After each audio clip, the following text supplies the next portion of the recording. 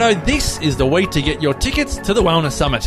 Why is that, MP? Because, Bretto, one lucky person who registers before this Sunday, July 28, will win the ultimate wellness experience. Imagine 2 nights in the wellness real estate epicentre of Australia, Lucent Gasworks in Brisbane. The lucky winner receives return airfares to Brisbane on Virgin Australia. Plus, we'll organise you an Uber from Brisbane Airport to Lucent and back again. And we'll throw in $200 in dining vouchers. And you can get an all-access, all-areas pass to Total Fusion, one of the best fitness studios in the country and the home of the largest Himalayan salt lamp in the Southern Hemisphere. Oh, positive ions going everywhere, Bretto. This incredible prize valued at over $2,000. Jeepers.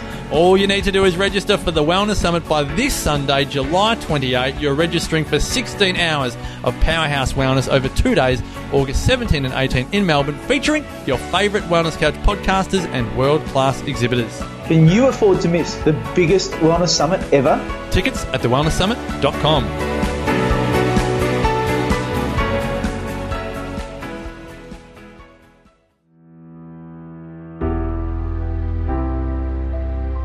The Real Food Reel is proudly sponsored by Melrose Health. Founded in 1979, Melrose Health has been delivering improved health over 3 decades by developing natural, delicious and innovative health foods from the best natural and organic ingredients. Their Healthy Kitchen Oils range has just launched and includes my favourites, liquid coconut oil, grass-fed ghee and avocado oil. Visit melrosehealth.com.au or check out at Melrose Health on Instagram to learn more. Welcome to the Real Food Reel. I'm Steph Lowe, the natural nutritionist.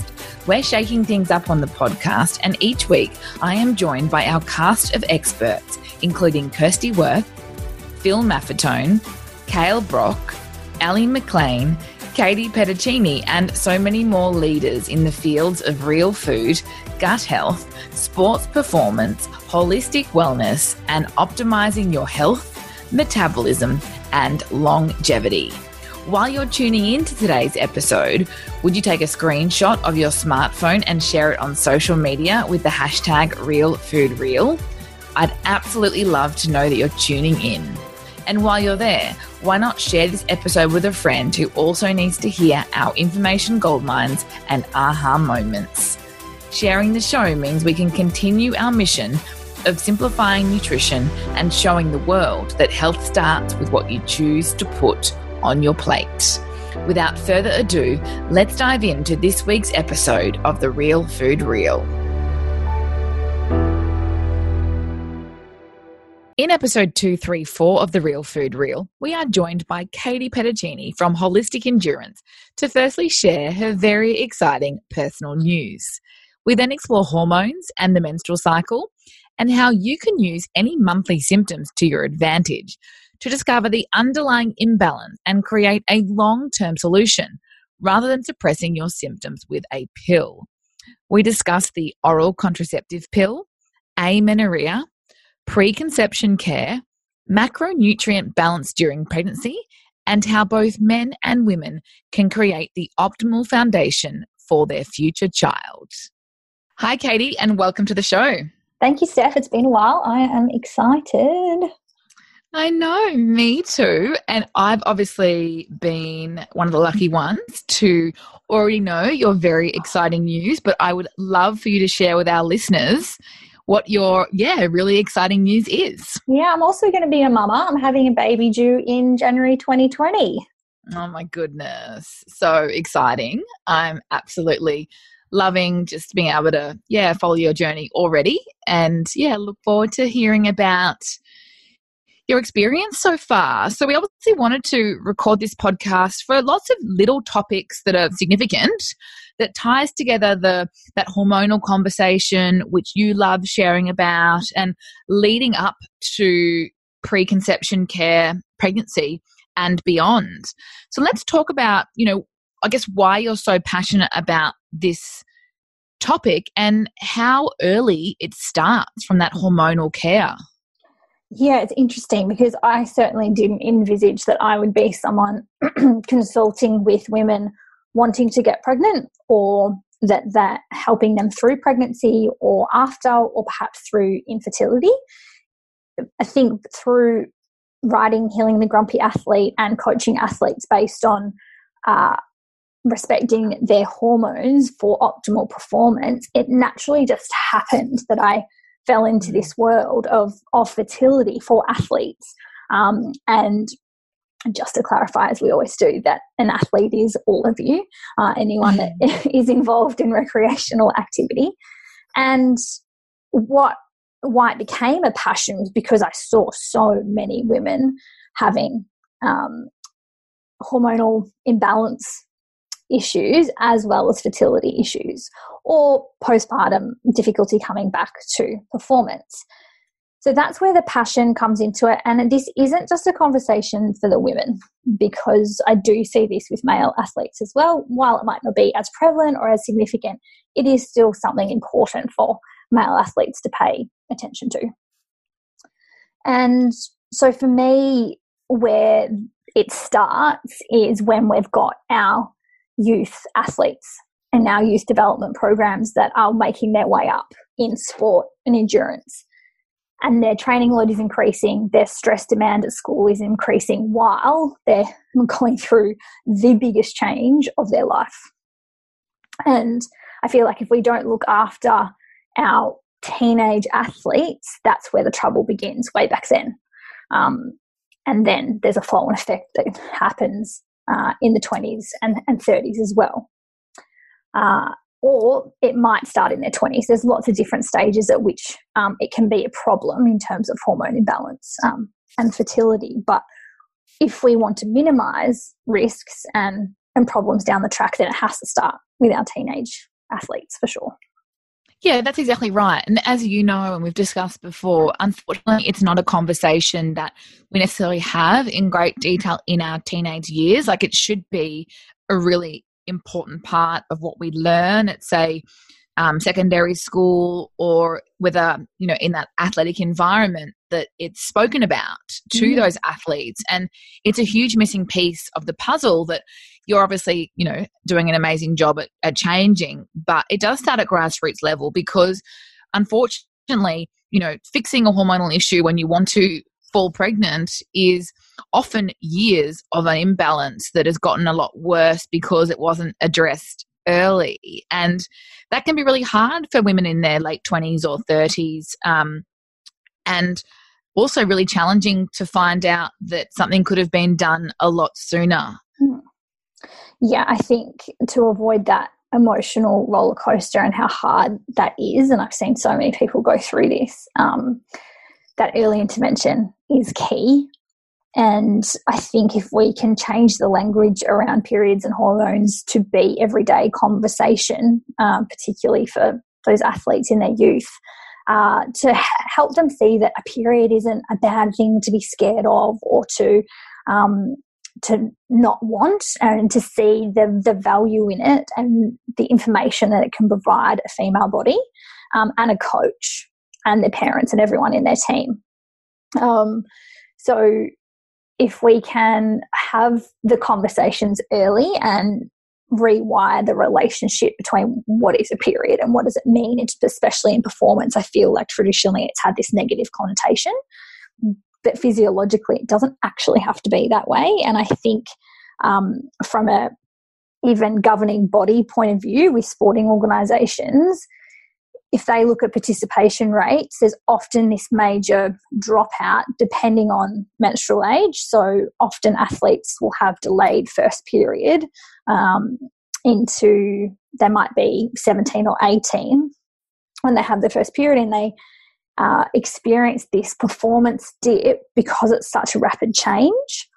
And it's quite significant, and that can either lead to them dropping out of the sport altogether or having a really tough few years when it doesn't need to be tough, and they've got this expectation that that's when they should be at their peak and they're transitioning into state teams or going further in sport. So I think there's so many different levels of this conversation, and obviously as a 15-year-old, we're not necessarily having a, do you want to have a baby conversation? It's the opposite.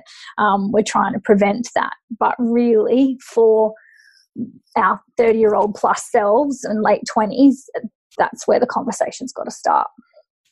Yeah, I agree. And it's not just about making babies, obviously, because that's, as you say, the least of their priorities, but setting up those foundations to understand your hormonal cycle, looking at potential imbalances that could be causing any of the symptoms that you might otherwise be told are normal. I think that's a really important myth for us to break down, because nearly everybody would associate a period with some sort of premenstrual syndrome or PMS or abnormal symptoms, essentially. And whilst you feel very different in that second half of your cycle, you still should be able to use those symptoms as information as to what your body's doing and what your hormones are doing, and any imbalance that needs to be addressed. I mean, a lot of the time this drop-off in participation could certainly be supported, and we could see those rates decreased if we're educating our female athletes on their hormones and helping them rebalance if that is part of the reason why they're dropping out, because of the way they're feeling or the symptoms that they experience month in, month out. Yeah, and it can be really frustrating when you don't have that information and you just feel crappy but you don't know why. And perhaps there's been this cultural norm that it's just the way you're meant to feel, and so then a Band-Aid gets whacked on it in some kind of prescription, and namely it's usually the pill, when the pill can be avoided, and it's they're using it for the wrong reasons perhaps. So they might go to the pill to Band-Aid a bunch of hormonal symptoms, when really, if the pill's to be used in teenage years, it's for preventing conception. Yeah, well, the Band-Aid is... If that at all, yeah.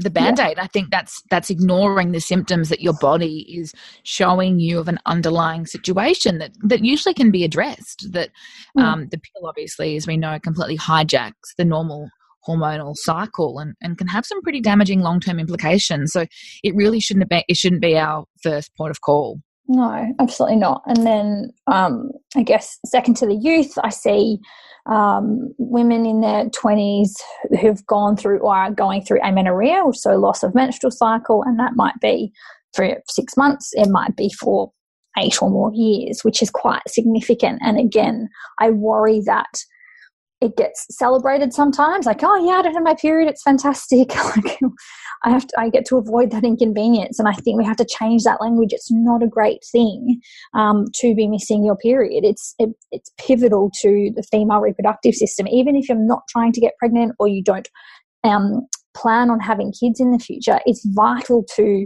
your health function, brain function, physical function, weight management, and then later down the track, how you experience perimenopause and menopause. Like, it's all related to these foundations that we lay early on. And so even if you are a female athlete listening to this and you're experiencing amenorrhea or loss of cycle, please reach out and take action as soon as possible, even if you're not trying to conceive or that's not part of your future anytime soon. It's really important for your overall health to get on top of that soon rather than later. And in terms of recovery, it can be shorter when you address it sooner. Yeah, definitely. And don't you think that usually the people that are excited about not having a period are the ones that are experiencing more of the symptoms that they find inconvenient or painful, or that it affects their performance or their mood and mental health? And again, they're signals that it can be addressed. I mean, I know it can be challenging to have to experience that in the initial phases, but using that information can be so powerful to address the entire picture of that underlying hormonal imbalance and to bring your cycle back online, which includes regulating those typical symptoms. Yeah, and just thinking about it now, I've never met or consulted with anyone that's regretted taking action on these sorts of things and gone, I wish I didn't do that. I mean, I've shared this before. I had amenorrhea for a number of years, and I know that every single doctor I went and saw literally the answer was, oh, don't worry about it, you can deal with it later, like when you want to have a family. And I was just so confused that no one was available to help me appreciate the significance of not having a period. This is decades ago now, but another reason why I love to educate on this with you, Katee, because we need to change that conversation. We need to understand that it's not a problem that you deal with when you want to have a baby. You need to address it ASAP, which, as you say, then changes the whole timeline if you do want to conceive and have a family down the track. Yeah, that's it. And I was fortunate, even though many of the listeners have probably heard my story a number of times on your podcast in terms of adrenal dysfunction and going through extreme burnout and hormonal imbalance over the years, which is what's led me on my journey. So I'm grateful for all that difficulty that I went through, because I wouldn't know what I know now. But I was fortunate that I only experienced a loss of period for about 3 months in one of my first years of long course training. However, the other symptoms that I experienced were extreme. So also to preface that hormone imbalance and things that can inhibit performance or fertility or wellness can show up in many different ways. So even for me, who had a regular menstrual cycle and all looked good, it didn't mean that I was uber fertile and got like pregnant in the first month. The body doesn't work that way. We do need to go through a period of preconception care like you've done.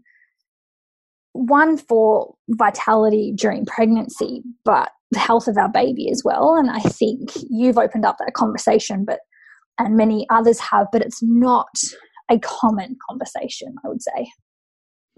Absolutely not. I think the common scenario is finding out you're pregnant, eventually going to see a doctor and being told you need to take folate and that you need to avoid raw fish, and the list that, we can easily Google online that also has involved that we can chat about. But I think it's such an important decision that in an ideal world you can create a timeline with at least 3 months to acknowledge that in this day and age we're exposed to lots of toxins and chemicals. The quality of the food that we eat is impacted by big food, and the folate that we're naturally available to consume in as simple as our dark leafy greens isn't always enough.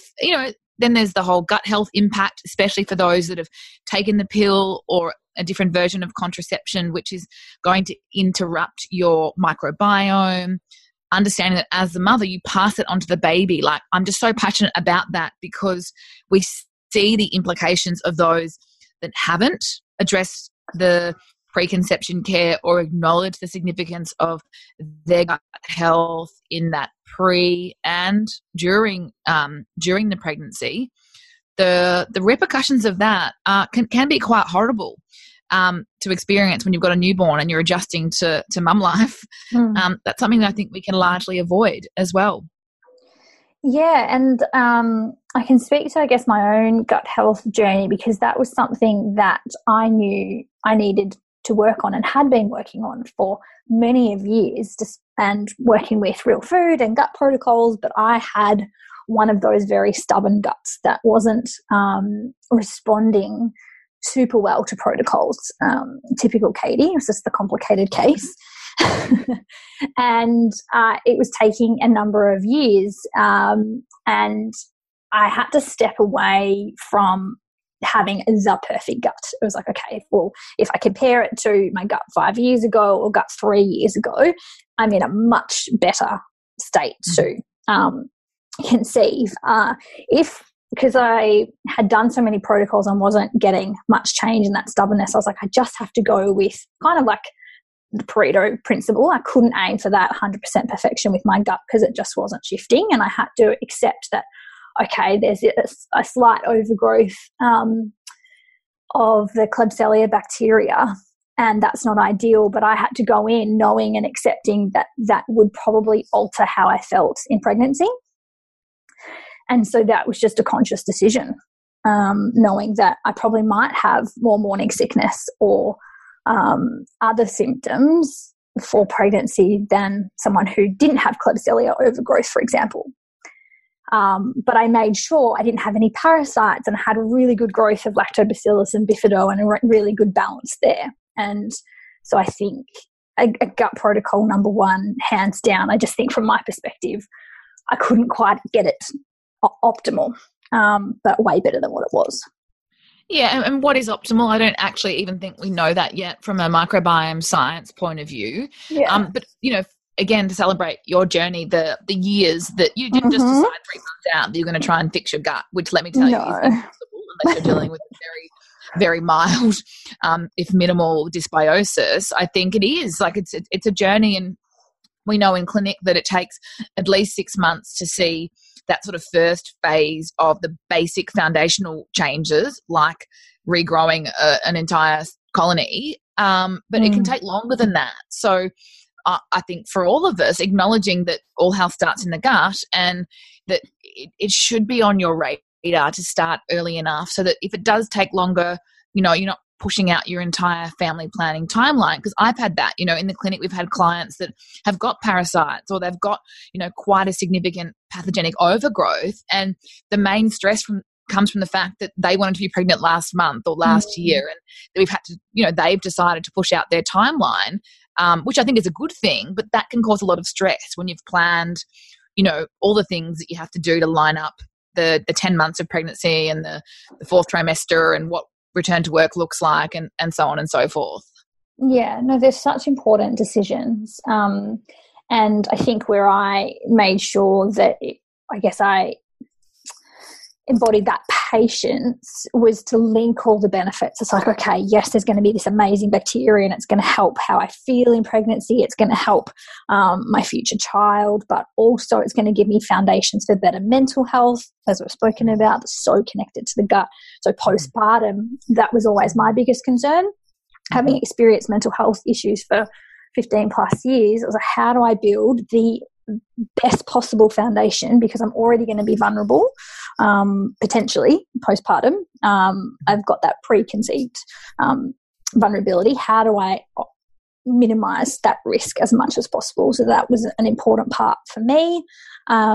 Things like, I've seen how long it takes to build up something simple like zinc. And it's not as simple as just taking a supplement for 3 months. That's where the gut comes into it. We build the zinc for the immunity, and then you've got the whole methylation patterns working properly. That's taken me years to gain, and I'm glad that I wasn't in a rush in terms of I didn't have a fertility timeline, because I don't think I could have handled that pressure personally on myself if I had 5 years ago wanted to have a child and it had taken me 5 years to get here. That is hard, and I've had plenty of people and friends go through that, and it does happen. And so I think if we can think 12 months ahead preconception, then if something does come up, a parasite or gut dysbiosis or macronutrient, micronutrient deficiencies, you've got time to correct it without the additional pressure, because I think a fertility journey alone can be a little bit stressful, depending on what framework you're coming from. Yeah, and stress is the number one barrier to conception, because if you're in that state of fight, flight or freeze, like, it's just your body's not going to be that candidate to conceive and to procreate. So that's the irony. Unfortunately, we have to try and remove as much stress as possible, including things like caffeine and alcohol, which is why that would go into a cleanse, a preconception protocol, because these stresses are the barriers, and that can be the big reason. Like, I was having a conversation with my acupuncturist last week, and we were talking about some clients that we share that are going through a fertility journey. And long story short, like, one had worked with a different practitioner that had prescribed lots of herbs and millions of supplements, but not gone through like her addiction to caffeine and how much alcohol she was drinking. And as soon as she cut out caffeine and alcohol, she fell pregnant. Now, it's not simple in every case, don't get me wrong, but some of those real foundational changes are completely missed in the Western model of fertility. Yeah, and you bring up another good point there that's reminded me that there's this idea that once you get pregnant, you start taking the prenatal vitamin. That starts well before that. And boosting it in the folate content in your foods and so forth. I find that gets missed a bit. And all the time, absolutely all the time. And like I was saying earlier, you go to the doctors and you're probably 8 to 12 weeks pregnant anyway. What's it going to do at that not that point? It's too late, but obviously the first trimester is where the neural tube and the spinal cord are developing rapidly. So we need that high quality folate to support that process. So being prescribed Fefol when you're 12 weeks pregnant is not ideal. A, it's the wrong type of folate. It's extremely synthetic and not bioavailable. And B, like, it should have been done 6 months earlier. So 3 months before pregnancy at the very least. Yeah, I think that's such an important thing for people to know. And I knew that I didn't want to cut out caffeine and alcohol all at once. I knew I needed to do them both really gradually. When I'd previously tried to cut down on caffeine, the impact on methylation, so mood and energy, was very significant and disruptive to my day-to-day work and study habits. So for me, I needed to do them very gradually. So I didn't want a time pressure. So I did it over 6 months. And I was only 1 coffee a day. Like, I'm not coming from 3 or 4. Super sensitive, Katee. And yeah, went down to decaf and got rid of the wine and the whiskey, which is unfortunate. I loved an occasional whiskey. Yeah. But I mean, look, you have to for 10 months and beyond anyway. So exactly. May as well get ready for it. Yeah. Although I had a lot of friends tell me I was crazy because they obviously, like some friends of mine that are already mothers, that thought I was crazy for cutting it out sort of quote unquote 3 months earlier than I had to. Yes. Obviously walked through the 10 months without, and the juggle with nursing on the other side. But yeah, again, it's a toxin, and we've got so many of those that we're up against in this day and age. So it was really important for me to do that. And I love the point that you make around gradual, because as I always say, Rome wasn't built in a day, and you've got to understand. I would start with, what the biggest, I guess, most influential factor is. So if you're not doing gut health, start there and deal with the wine a little bit later on and build that protocol, which is why working with someone like yourself or the natural nutritionist can be really helpful, because we guide you through the step-by-step of what the first priority is and layer that, rather than you feeling like you've got to do all yesterday, which is, again, a stressor that we want to avoid. Yeah, I couldn't do this journey on my own, and I've got the knowledge that I have. We all need a team of practitioners. For sure. Yeah, I'm with you. Absolutely. Absolutely. So preconception care, that's awesome. And something that we've spoken about before. So just before I forget, I will link up that episode where I shared roughly my pregnancy journey, and I'm definitely happy to share more. But did you want to add anything else there on preconception, or do you want to go back and talk about the pill a little bit more and the impact on hormones and the gut microbiome? Yeah, we can do both for sure. I think for me, coming from the foundations that I had, like eating real food, regular mindfulness practices, living a low tox life, utilizing math principles at 80-20, polarized approach in training. For years now, I've had all these amazing wellness bases. And so I think the hardest lesson for me to learn through fertility journey of getting pregnant was that wasn't a silver bullet.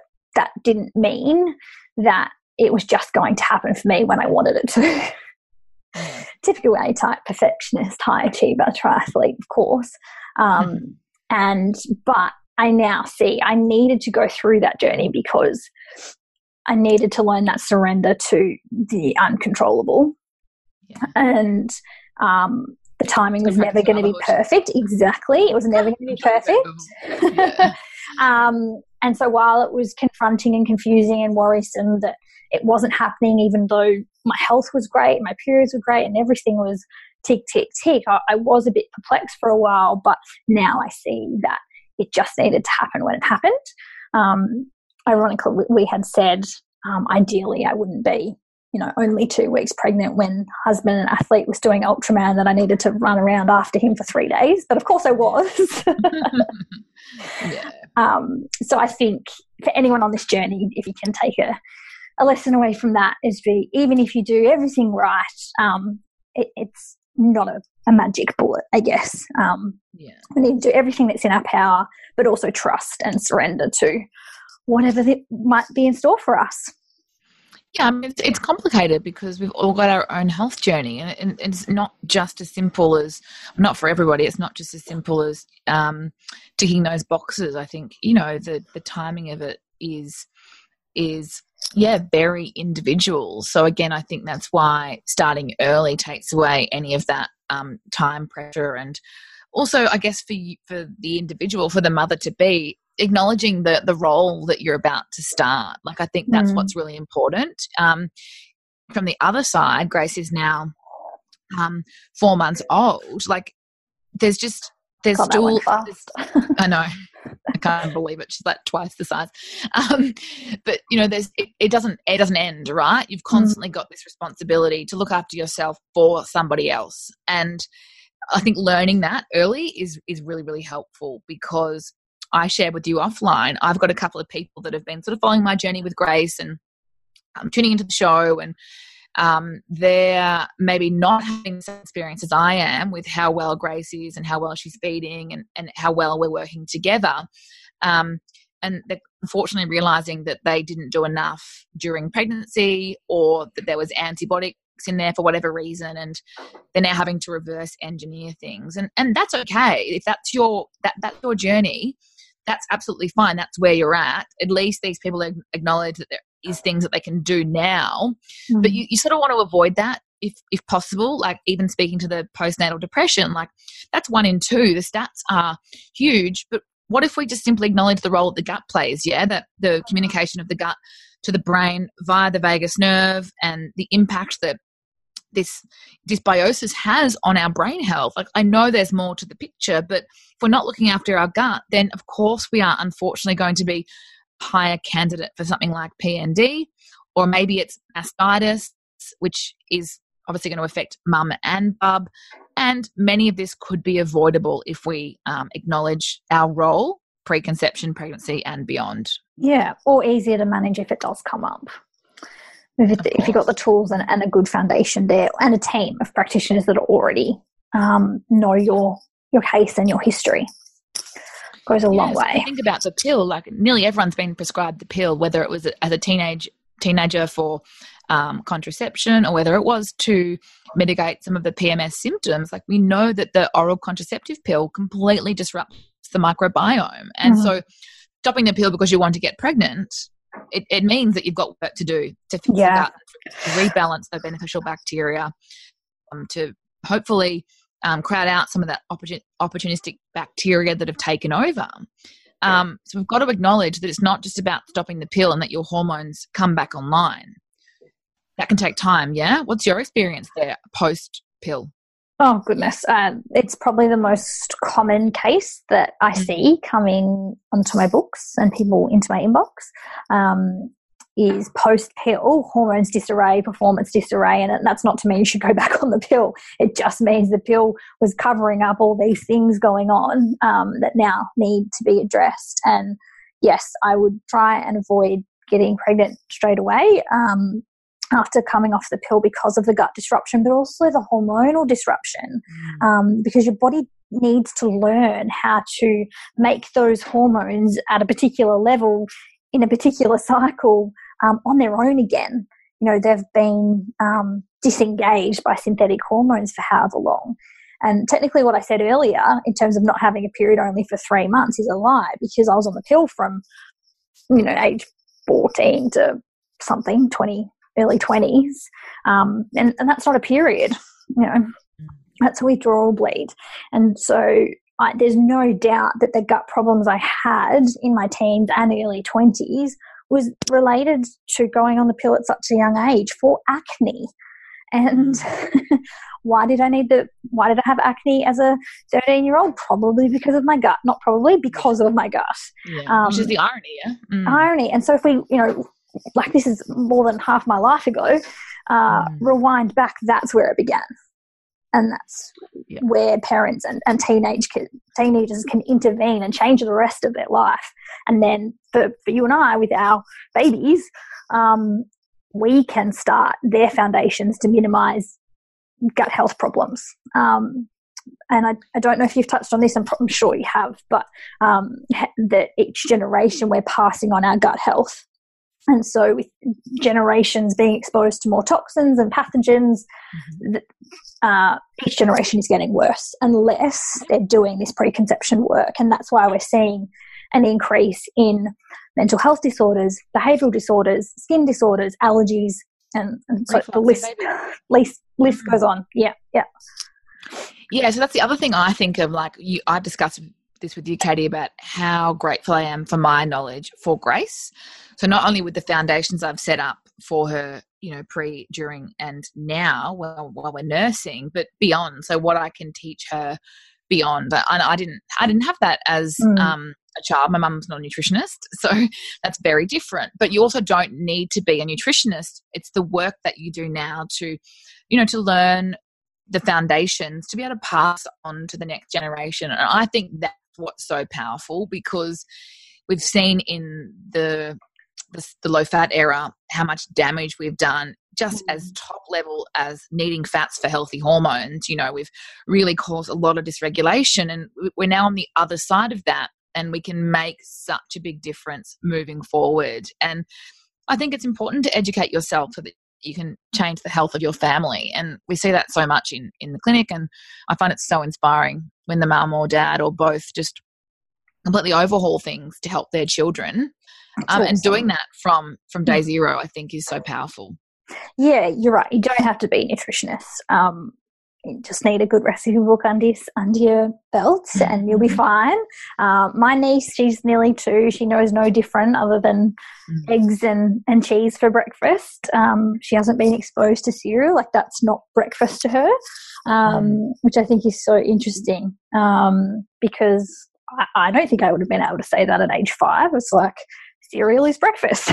Well, I always say I can literally still taste the milk that sits in the bottom of the Nutri-Grain and how sweet it is. And I would not have touched that for I don't even know, 25 years or something. And yeah, what we thought was healthy back in the 90s. And I think, how great is it that we're finally being able to change that, to change the previous generation and the problems that are associated with the consumption of refined carbohydrates and sugars, because that's a reality that we're facing in 2019. Yeah, it's a big problem. It's actually a little bit overwhelming to think about, like the cascade effect of these health repercussions and culturally the changes. It's full on. Another example I was thinking about that I wanted to raise was a conversation that we had recently at the Natural Nutritionist about a client who had an appointment to see us and then cancelled it with the idea of sort of coming back to see us when she wanted to lose the baby weight. And I don't want to point out this client, but I just want to talk about the concept of that seeing a nutritionist is not just about losing weight. Of course, we can help you with that outside of a pregnancy journey. That's a separate conversation. But, I think pregnancy nutrition is way more than just avoiding raw fish and salad bars. Some of the information online is flawed, and I do want to speak to that. But having a nutritionist or a coach or a holistic practitioner to help you navigate each trimester and how different they look, including trimester 4 and beyond, like, for me, that's so important and something that I really want people to be aware of, because seeing your doctor and having that PDF of what to avoid I find disempowering. I hate the do not eat this conversation. Of course, there are things we need to be mindful of, but what about what do we increase and how to manage cravings? I mean, I'm a low-carb nutritionist, but I was eating, more potatoes and more white rice and more sweet potato and a little bit more of my favourite GF precinct bread. So, I know what it's like firsthand to not feel like your usual food, but to be on that tightrope between how do I do my best to feed me and Bub and some of the stress that might come with that. And having guide you through those changes, as well as your increasing appetite for some or calorie requirements in T2 and T3, like having someone to help you with that, I think, is so powerful, because you don't need to do it alone, and you can get rid of a lot of the confusion and stress if you've got someone on your team. Oh, couldn't agree more. Like, even psychologically, coming from being a low-carb, high-fat eater, it was challenging to completely change very rapidly within the space of a week, because it's what I needed. Like, I didn't feel well unless I had more carbohydrates. And psychologically, I was like, crap, that's a lot on my plate. Like, is this real? Is this right? Even though intuitively I knew, it was still this battle, as you described, on the tightrope of how much is enough or how much is too much, without getting too worried about it, and couldn't do that without support for sure. And also changing from being a 2 to 3 mealer a day to closer to 5 and eating frequently. That was also a really big psychological shift, and you're stepping into the unknown. I mean, LCHF is, I guess, relatively new if we speak about the decades of nutrition advice that's been going on. It's new. So to transition from having been LCHF for however many years to embracing high carbs again, it was challenging, and that definitely requires some professional support. Yeah, and I mean high relative to what you were doing. Which This is true. It's because all a matter of perception.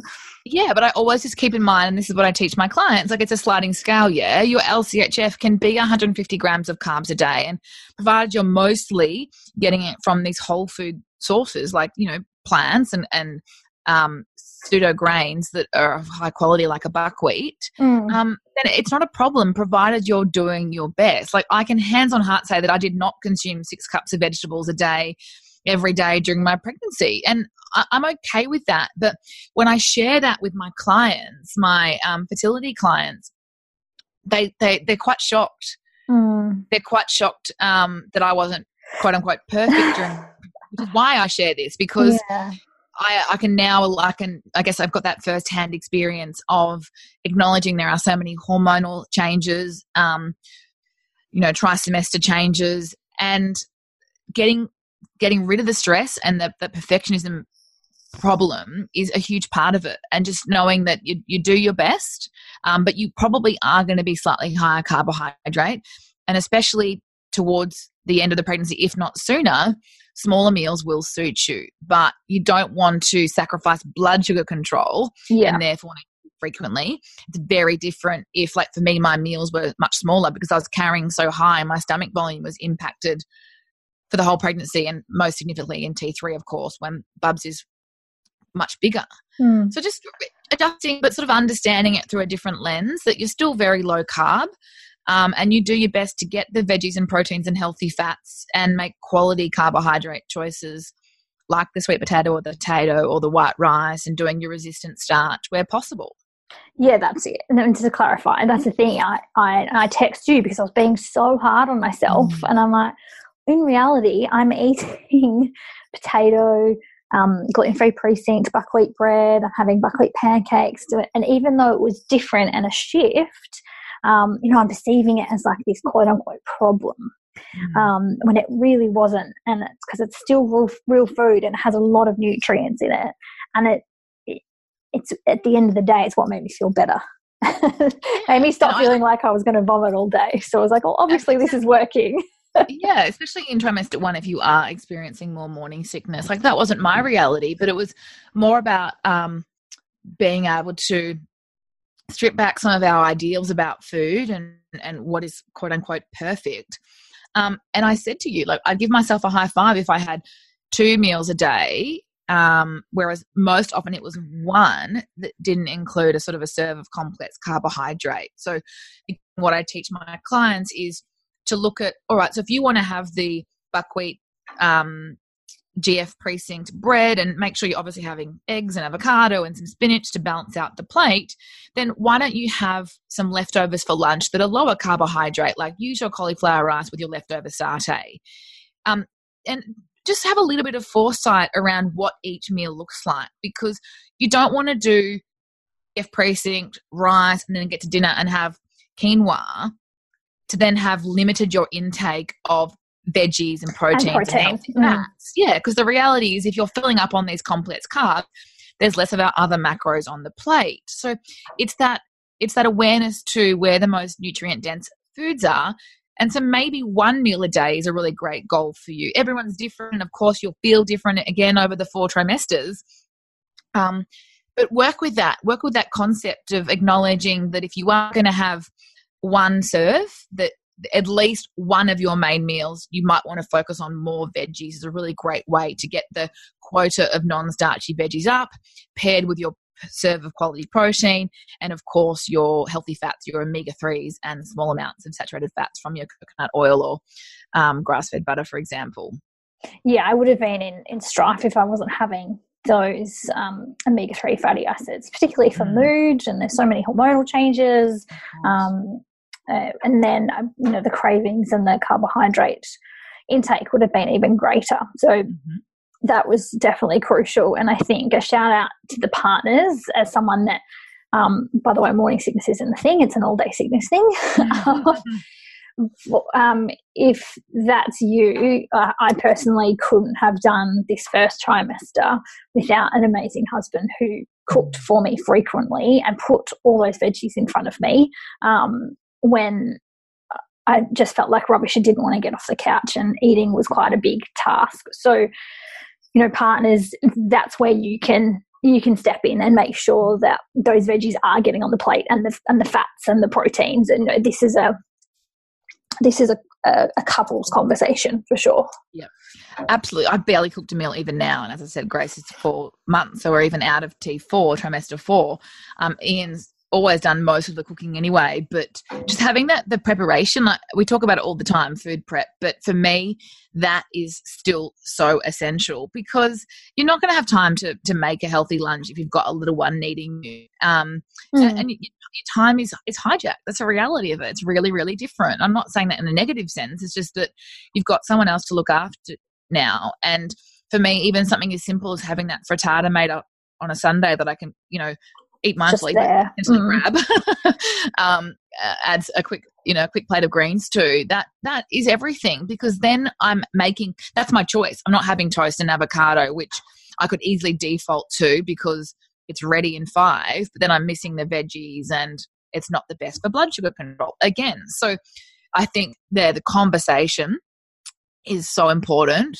And before, as I was in T3, so the last trimester of pregnancy, we were stocking up the freezer. So it was so awesome when Grace was newly with us to just reheat something that was in the freezer, to not have to cook.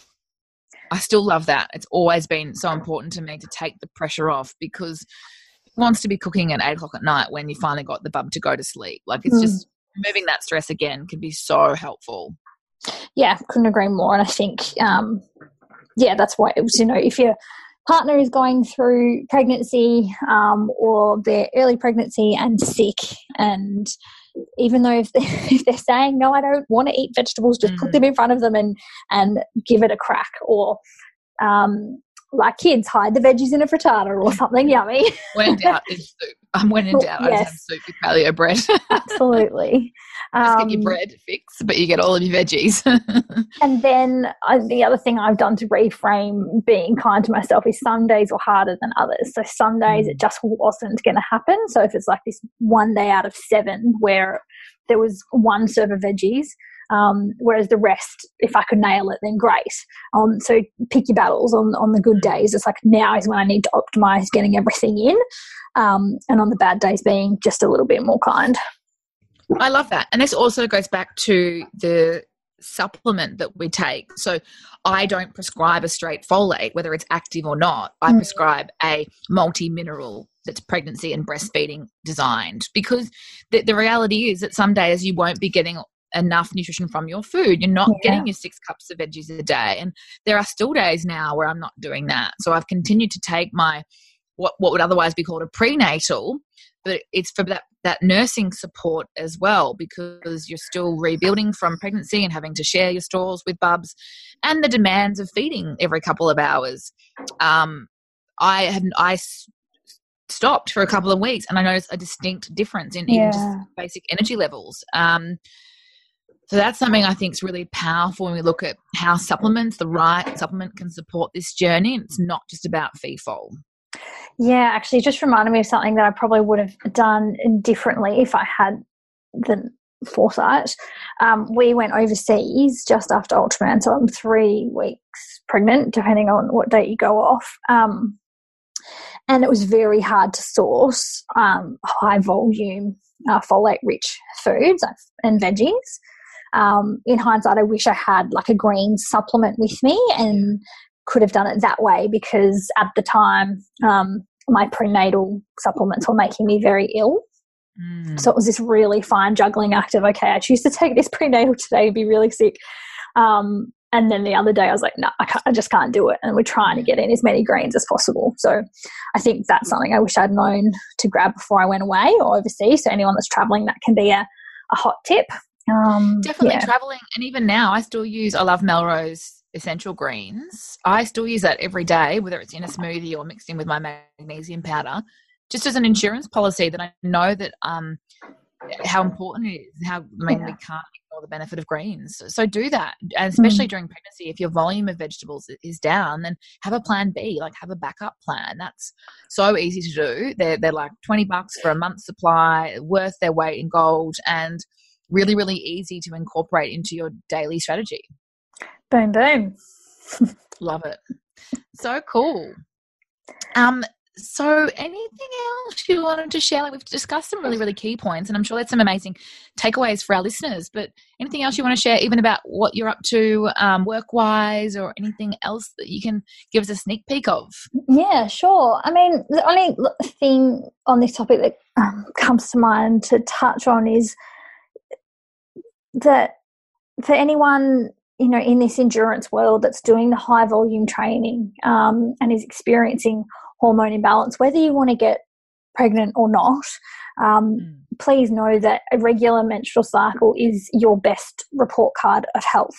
So if there are symptoms or irregularities, please reach out, get on top of it as soon as possible, because you don't know what performance benefits await you. And I think that's pretty cool. I've had a client recently who, and a lot of your listeners will be familiar with MAF method, so I can use exact examples here. They came to me and their MAF pace over a 6K test was 7:35 per kilometre. In 4 weeks, they went down to 6:20. Yeah, right. That's so cool. They'd just done a 4-week gut protocol before that as well, and have no doubt that made a huge impact. And what we were doing was stringing out intensity, bringing in wellness and rejuvenation practices, legs up the wall, mindfulness, breathing, learning to breathe properly while training is crucial. Learning to breathe while pregnant and talking is also crucial. Yeah, not sounding like you've been smoking a packet of cigarettes. Oh, God, it's been so interesting. Anyway, yes, I would just encourage that, because that athlete is not at a stage of life where they're thinking about fertility, but we still needed to focus on balancing hormones and look at the performance effect. I think that's the main takeaway. And it's just to be sort of picking apart it is fertility, whether you're wanting to have a baby or not. Correct. That's right. Optimal fertility is optimal health. Yeah, absolutely. I love that. So cool. And obviously the training is a huge part of it as well. Yes. And then in terms of what's up next for me, other than growing a baby, between now and baby being born, I'll finish my postgrad studies, which is exciting. Okay. Very cool. Really good motivator to get that done. And on our last podcast, I spoke about the rejuvenation protocol. So that's an ebook that I wrote earlier this year that I encourage everyone to jump on. So if what we've spoken about today resonates, then the rejuvenation protocol's a great way to implement wellness practices into your life and match them to your life/training intensity and personalize a bit of a recovery protocol. So that's been happening, and lots of good stuff. Yes, so good. So excited. Definitely check out the rejuvenation protocol. I love how practical it is, and a really great plan to follow to implement some of these essential lifestyle strategies that we all hear about but somehow don't make time for. So knowledge is one thing, but the application is where the results come from. So I'll put a link in the show notes for those that haven't seen the rejuvenation protocol yet. Encourage you to check it out. Thank you. Thank you, Katee. We look forward to following your journey, and thanks for being so passionate about the topic and willing to share your personal journey, as I know that's where everyone learns so much. Yeah, thank you so much. Take care. Bye. Thank you so much for listening, team. Make sure you dive into the show notes over at thenaturalnutritionist.com.au/podcast. Now, Before you go, can I ask you a favour? I'd be so grateful if you would leave me a 5-star review on iTunes. I personally read every review and comment and love hearing your aha moments and takeaways from each episode. Together, we can continue to spread the real food love. See you next time on The Real Food Reel.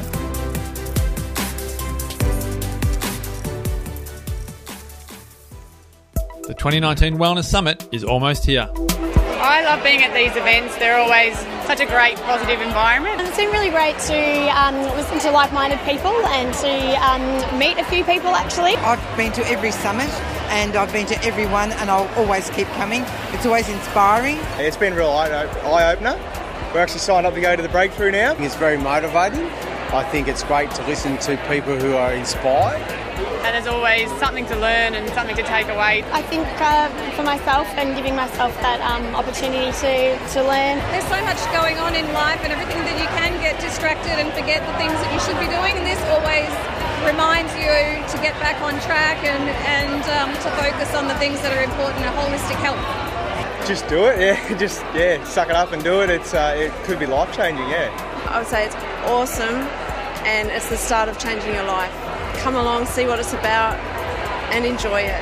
It's an amazing event with like-minded, positive people, and you can't help but walk away feeling great. Positive Mentor presents the 2019 Wellness Summit, August 17 and 18 in Melbourne. Can you afford to miss out? Tickets at thewellnesssummit.com.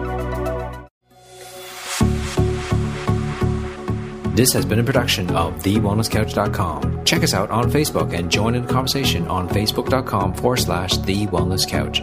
Subscribe to each show on iTunes and check us out on Twitter. The Wellness Couch, streaming wellness into your lives. Whilst the Wellness Couch presenter endeavor to provide accurate and helpful information to their listeners, these podcasts cannot take into account individual circumstances and are not intended to be a substitute for health and medical advice from a qualified health professional. You should always seek the advice of a qualified health professional before acting on any of the information provided by any of the Wellness Couch podcasts.